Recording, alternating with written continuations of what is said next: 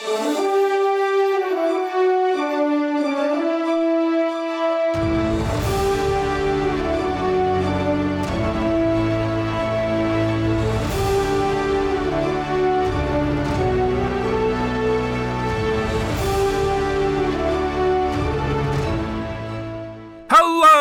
welcome back to Archives of Fabella Daily, the podcast sucking the life force out of people in a magical world. Today is September 29th, equal to Libra 7th. Books are available on Amazon. Please rate and review the podcast on iTunes, or wherever you listen to your podcasts. And hit that subscribe button for more great stories right in your feed.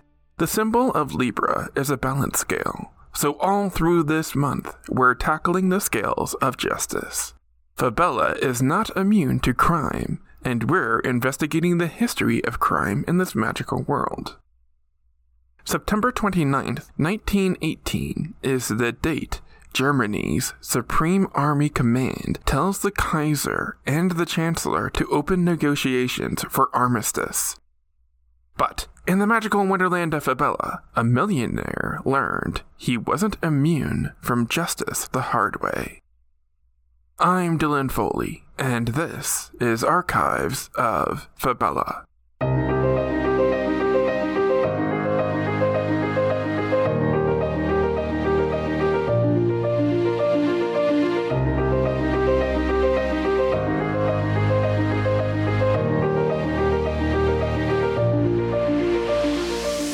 Beyond our world, there is love. Beyond our world, there is war. Beyond our world, there is life. Beyond our world, there is Fabella. Libra 7th, 5918 FY Fabella year, equal to September 29, 1918 AD Earth year. It's a domination age, when the entirety of Fabella flies under the banner of the Bloodborne Empire, but even a cruel empire has laws.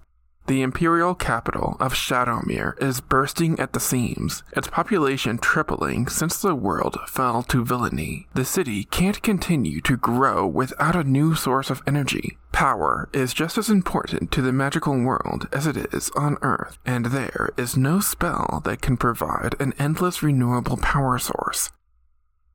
So, a brash man named Edward Grant Harrison thinks he has the key to solve this problem. Like many in his age, Edward Grant Harrison is power-hungry and wishes to elevate himself in the eyes of the Supreme Emperor. He was an ambitious, brilliant man and spent years teaching himself engineering and geology.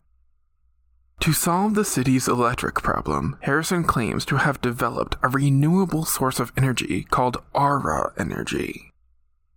Harrison bills aura as an energy contained within a tank about the size of a grain silo. The Empire buys into his grand idea, and Harrison becomes a millionaire tycoon due to his lucrative deal. But Harrison neglects to mention that he's not creating aura, he's harvesting it. Aura is the magical energy that surrounds every person. Harrison has just designed a contraption to suck that aura out of a person and convert it to energy. The process kills the host, but at least your stove is still on. Harrison recruits a dubious squad of criminals, mercenaries, and assassins to go out and abduct victims to serve as hosts for his fledgling business.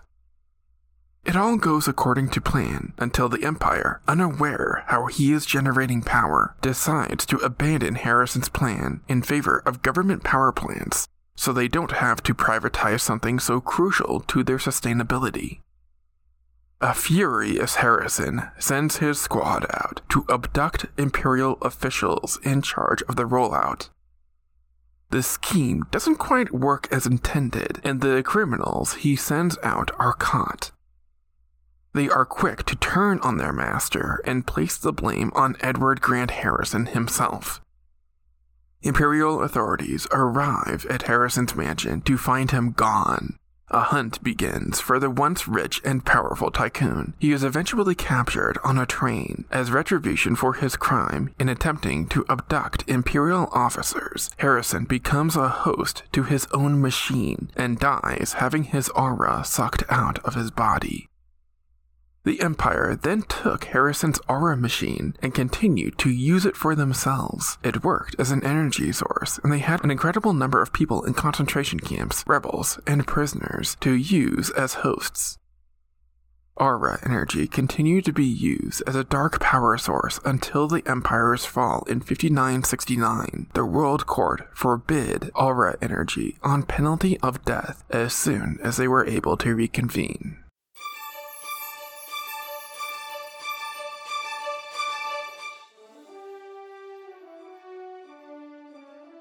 That's going to do it for us today.